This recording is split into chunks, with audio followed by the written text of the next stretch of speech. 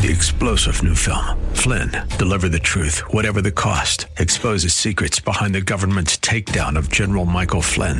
Flynn knew what the intel world had been up to. He ordered the first audit of the use of contractors. This set off alarm bells. He told the truth. He was the most dangerous person for Donald Trump to hire. They had to get rid of Flynn. Flynn, deliver the truth, whatever the cost. Available now. Watch it today. Go to salemnow.com. salemnow.com. The following program was pre-recorded, and the views expressed do not necessarily represent those of this station or its management.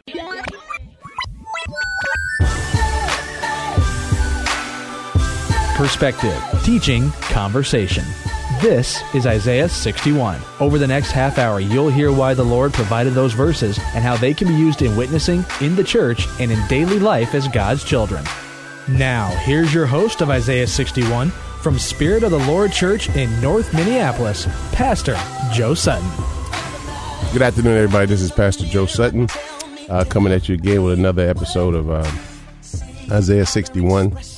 And today, we've been taking a little journey through Romans at my church in Bible study. And when you know how Romans can be real deep, I think we spent the whole session just on one verse, looking at and understanding, what is God calling us to do? Last week I talked to you about fellowship and how important it was to come together and to be together. In Romans 1, Paul says something to them that's really astounding to me. He said, I hope to be with you soon, that I may impart unto you a spiritual gift. All right. So in other words, he couldn't impart this gift long distance. He had to be in their presence to impart this gift. And Paul used letters to write to the people he had ministered to and to help them understand some sort of biblical doctrine. One of the things that we have to understand is that Paul was trying to help the Gentiles understand how to live out a godly life, and when the Jewish people left Egypt, God gave them a set of rules and teachings to help them to monitor their life. Then this would be the way that his people would live. Now you have to understand that after 400 years of living within a certain system, that pretty much they were Egyptian in their mindsets and their eating habits and their patterns and everything like that. And God was laying out to them what it meant to be a Hebrew, what it meant to be a follower of God. And they needed the tightness of the rules to understand that they could not please God anymore by living the Egyptian way. They had to change their whole way of thinking, their whole way of living, even their whole way of eating and depending on him. I mean, he asked them to depend on him for food, on the seventh day. Sixth day, he gave them twice as much. So the seventh day, they'll have it. And he got upset with them because they didn't believe him. After all he had done for them, all the miracles he had done, all the plagues he had performed, they still got out on the seventh day looking for something to eat and not to believe. And God was placing them under what we would call a lifestyle of faith and obedience. He wanted faith and obedience. He wanted them to believe him and he wanted them to obey him. And that's the same way he is today. And when Paul was in his letters, he was basically helping the Gentile people learn how to walk in faith and obedience to God's word in light of the fact that they had been living a certain way for so many years. In the book of Acts, as they were debating what they had the Gentiles do, it was stood up and said by Peter, how can we expect them to follow something that we can't even follow? And we were raised in this thing. We were born into this thing, and we still have trouble following it. And so when Paul took that mantle of helping the Gentiles to understand what it meant to please God, but yet still live a life, not to be there, the pressure was really on. So we look at ourselves today, post salvation, and when we get saved and we come into the kingdom, we're still used to living a certain way. in our case, we pretty much follow, a Greco-Roman way, a Western civilization way. And then God in his word is trying to get us to follow him, not expecting us to really get it all in one day. That's what that thing called grace helps us to do. It doesn't give us a license to ignore God's word, but what it does, though, it gives us a way to slowly walk into that lifestyle of faith and obedience and what we do and what we have. And, and one of the things about Isaiah 61, I like to always give an urban perspective on things, and being urban doesn't change the qualifications you have to follow in the Bible, but being urban does mean that you have a certain culture, a certain lifestyle that you're used to living. And what I always tell people that our strong point at our church is helping people come out of that lifestyle of just basically living in the streets. And the streets has its own code, its own culture, its own things that you do. And then now my job as pastor is to teach and disciple folks and let them know that this is how God wants you to live. And it gets pretty tricky. I want to say tricky when you get into a certain thing. We've come to the realization that a lot of people need to come into and leave the church or our ministry at least 2 to 3 times before it finally sticks that they have it. You see someone come and they get saved and they want to break away from whatever lifestyle that they're in, and they go through this period of rejoicing and everything like that. And then when times may get a little tough financially or something like that, they find themselves going back to the way that they know, the way that they know how to survive, what they know to do. And then next thing you know, they're back entwined in sin again. And, we see it especially in a lot of reentry programs where guys we like to call, have a jailhouse conversion, where they're following the Lord. And then when they get out, then all the temptations around them, and they walk away. They walk away from God. Whether it's the attraction of a female or drugs or fast money or whatever it may be. Those things are strongholds, and they have to be broken. You know what I mean? And I was explaining to my congregation that Jesus said this about when he came off the Mount of Transfiguration, and they could not cast out the demon from the boy. And he looked at them and said, "How long, would you be this way?" And they were wondering, "Master, why couldn't we cast out this spirit, this particular demon?" And he says, "Some only come out by prayer and fasting." And I asked the question to my congregation, how many of you are fasting and praying? Because there's some people out there that have some strongholds in their life that can only be broken by fasting and praying. And if we're not fasting and praying, and then we run up on them, and we could quote scripture till we're blue in the face.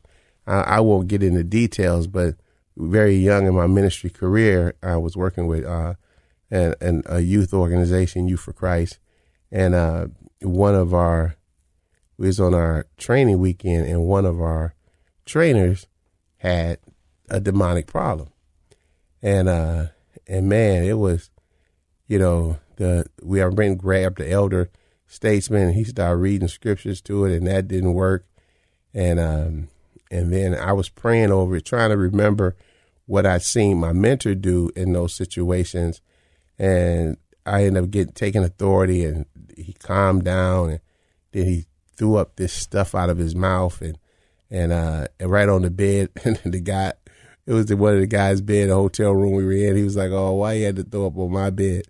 And then when we got to a certain point in the process, I did not know what to do, right? Because I ran up on a spirit that I was struggling with myself. And, it wasn't like I had been fasting and praying. And, well, anyway, the guy ended up leaving our room. And when we checked the bed, the stuff wasn't there. It had went back into his mouth, you know what I mean?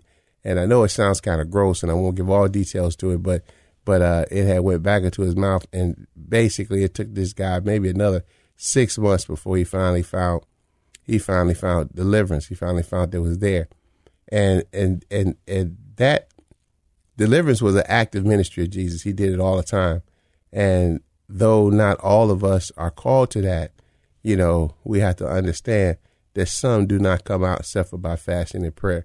And when you're dealing with somebody that has a heroin addiction, crack cocaine addiction, that's been gang banging and robbing and selling drugs their whole life, and then all of a sudden now you come up there and try to introduce them to Jesus, you better be ready to fast and to pray. And not that any other area, any other culture in our society is exempt from this, you know what I mean? Because it's just that we know how to hide it better. In a upper income bracket, we have insurance that will let us go to some drug rehabilitation place. And how many times have we seen people go to drug rehabilitation place? I don't care if it's Betty Ford, and come back out, and then 6 months to a year later, they're back into what they were into again, because some only come out by prayer and by fasting. And what I try to get people to understand is that, everybody's always wondering why there are always so many small churches in the urban context, so many small churches, because really one of the reasons is, and I know I can tell you the reason why ours is because, we can only handle no more than 2, maybe 3 people at a time, and trying to walk them through the discipleship process. Because, when I have to set my phone, to know when somebody gets paid so that I can intercept them and get them to do the right thing with the paycheck, instead of being tempted to take the paycheck and go out there and blow it all at the bar, or blow it all at the drug house, or anything like that, or when a situation comes up where a person feels they're not being respected, or something may happen, and you try to talk them out that they don't need to grab their guns, they don't need to go out into the street, they don't need to call the boys, they don't need to call that, and that's a stronghold. I mean, it really is, because I could tell you my own personal story is that it took me literally almost 3 years before, of intense discipleship, before those ties, those soul ties to my friends could be broken. And I remember the night that I knew I was free, or the morning I knew I was free. I was back in Chicago, where, where in my neighborhood, everybody knows me, everybody knows everything there. I'm kind of like a hero because I got out, I went to college, got saved, went into ministry, everybody used me as an example that what they wish their kids would do. But I'm there one night loading up my car, about night, it's 5 in the morning, and I see about 50 guys walking down the street. And the young man I had with me that I was mentoring, he looked at me and said, "Man, should we go in the house? It looks," I said, if it's 50 guys in this neighborhood, I said, you don't have to worry about it. I mean, they're not going to do nothing no to me. And so when they got up there, they, of course I knew them all. And they looked at me and said, "Hey, Joe, man, we got to roll. Are you with us?" Right? And I was like, "No, I'm not with you." They said, "Tommy got shot and we got to go up here and we got to do this." And I said, "Man, y'all not paying attention." I said, "The police are forming a net, man." And I said, my advice to y'all is to go home. And it was like, "No, we're not going home, man. You're not with us, man. Come on, you always roll with us. Help us out." And I said, "No, not this time." And I got in my car and drove off and felt no remorse. The year before, I would have been remorseful. I would have went along with it. I would have asked God to cover me. I would have, knowing I can't be asking God to cover me in such foolishness, but I would have asked him to go out there because, those were my guys. Those guys, man, they fought with me. They stole with me, and, we were close, but now they're not my guys anymore. You got to come to the realization that I'm in the kingdom now, and when we look at the journey through the wilderness that the Jewish people faced, they always had to face the fact that they weren't Egyptian. And every time they murmured and complained, they always referenced Egypt. If we were in Egypt, we'd have this. If we were in Egypt, we'd have that. Egypt was still their source. It was still their reference point. And let's understand this. One day a week is not going to get anybody to understand, what it means to follow God, or what it means to do anything that he would have us to do. So as we get to this point after the break, we'll come in and just tell you ways that we can break these strongholds in our life. All right. God bless you. I'm blinded by your grace. I'm blinded by your Lord, I've been broken. Spirit of the Lord Church is a multi-ethnic, multi-generational church impacting North Minneapolis and the greater Twin Cities, emphasizing the 4 pillars of godly thinking, training up godly children, godly marriages, and outreach to the community. Spirit of the Lord has quickly become a staple to some of the people who need God the most. As they focus on Jesus Christ, grace and truth bind them together to become God's best. Join them for service every Sunday morning at 10:30 at 1001 Penn Avenue North in Minneapolis. Spirit of the Lord Church, a proud sponsor of Isaiah 61. Dr. Michael Youssef. We live in a time where the truth has become a victim of political correctness, that the truth is being drowned for the sake of avoiding criticism. But for those who walk with God, fear not. We have no reason to fear. Passionately proclaiming uncompromising truth on Leading the Way. Weekdays at 6:30 on AM 980 The Mission.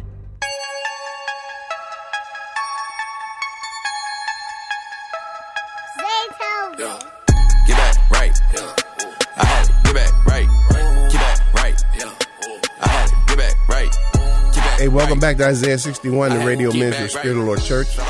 I'm Pastor Joe Sutton, and I'm talking about making that transition and help discipling people to break the strongholds in their life. One thing that was an eye opener to me, as far as strongholds was concerned, is that while I was in Houston, Texas, working with young people, and I was the chaplain for juvenile probation for Harris County. So I saw a lot of things, talked to a lot of people, just did a lot of things. And then my buddy came to me and said, Joe, can you help me on Monday nights with my Bible study group? And I said, yeah, I can help you. Our Monday nights is free. And so I started working with him out in an area of Houston called Sugar Land. Money, money, money, money, money. I mean, these kids are driving up in Bible study in cars better than mine. One girl asked me for a prayer request one time. She was bawling. This is 1983, and her mother bought her a 79 Mustang, and she's like, how can I drive this to school? I can't believe she did this to me. And I'm looking at her like, man, I would have took a 62 Mustang, if when I was in high school.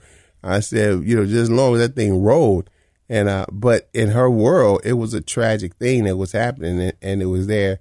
And I prayed with her, and I learned something those 4 years I volunteered in that Bible study, is that sin is sin. It may have a different manifestation. Some of those kids, man, had access to money unlimited. You know what I mean? They had their own credit cards. They got big buck weekly allowance, and they used the money to buy drugs. The biggest ecstasy dealer in the city was in that high school. Their parents had big bars and hardly ever were there. Dad's traveling all the time, making money. Mom's doing civic events. So basically, they were no different than the kids in the urban context I was ministering into. Didn't have a father, because he was absent, right? Didn't really have a mother who cared. She was in her own world. And I started noticing the similarities. And though I would have taken the big house and the cars and the money to be wrapped up in sin in, but it didn't matter what it looked like. It didn't matter what the wrapping looked like. It was still sin and bondage. And that's one thing that we have to understand, that person battling a drug addiction in the urban context is no different than the person battling a drug addiction in the suburban context, or corporate context. Anything is there. It's sin is sin. It may come wrapped in a different package, but it's still sin, and it still needs to be broken. And the process still needs to be the same if you really want to help this person change. You know what I mean? And so the thing about it is that number one, because some people have access to better treatment options or have access to different ways to prolong their habit. We had a guy in my neighborhood. He'd been a heroin addict for like 28 years, right? And, because there wasn't enough stuff to steal in our neighborhood for him to have a $1,500 a day, $3,000 habit a day, whereas I ministered to people with $3,000, $4,000 a day habits, because they could get it, because of where they were and what they were doing. They could get that kind of money and have that kind of a habit, and therefore burn out kind of quicker. But the first thing I've noticed in my trials of dealing with people, who need to be set free from Egypt and need to be walked through the wilderness to the promised land, is that one, there has to be availability. You have to be available. One saying praise the Lord on Sunday and not seeing them till the next Sunday, it ain't going to get it, because their mind is going to get bombarded all week long, about certain things that, man, don't you really want this? Don't you really want that? You really want to drink? You really want this? And you have to be available to be there with God's answer for them. You have to be available. God stayed as a cloud by day and a fire by night. And he was always available for Moses when Moses had a problem with things like that, and he backed Moses up. But the people always saw God was there. And then we have to make sure that we are available. This may stress some people out who only want to do churchy stuff twice a week. But, if you really want to help somebody be free, you have to be available to them, because they need to see you walk out this Christian commitment. They need to see it. I brought people into my home. I brought families into my home, so they could see, how a man treats his wife in a Christian context. How does he raise his kids? How do they eat dinner together?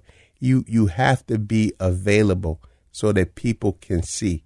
That's number one, and most importantly, because they're looking to you. You're the greatest example of who Jesus is. So I don't care whether you're in a $50,000 home or $500,000 home. You have to be available for them to see how to live out this Christian commitment. Number two, right? A nice, steady diet in the Word of God. The Word of God has to become the compass. It has to become the reference point of everything that goes on. It can't be personal opinion, because then they'll come up with every reason in the world and why they're justified in doing what they do. But it has to be the Word of God. You have to have a steady diet of the Word of God. And number two, you got to teach them how to pray. You got to teach them how to pray, because there's times when you're not going to be there. There's times when they're out there, they need to learn how to call upon the name of the Lord. And that means that you have to spend time with them, praying with them. The best thing I would suggest to anyone is get people involved in an intercessory prayer group. And then, it's just fellowship. That's why last week I was talking about the importance of fellowship, because it bleeds over in helping new believers understand, how to apply Scripture to their life. Those 612 or 22 laws that they were given, they still had to learn how to apply those things to their life. Why they had any meaning, what was the purpose of pointing them? Otherwise, they weren't going to follow them. You know what I mean? And last but not least, it has to be joyful. It can't be strainful. It has to be joyful. You know, you have to minister in the joy of the Lord. You have to keep them in the joy of the Lord. And then when setbacks come, you don't condemn. You just reassure, you hug, and you bless. You know, that's what I've learned from my years of ministry. And that's what I want to pass on to you. And we'll talk more about this next week. God bless you.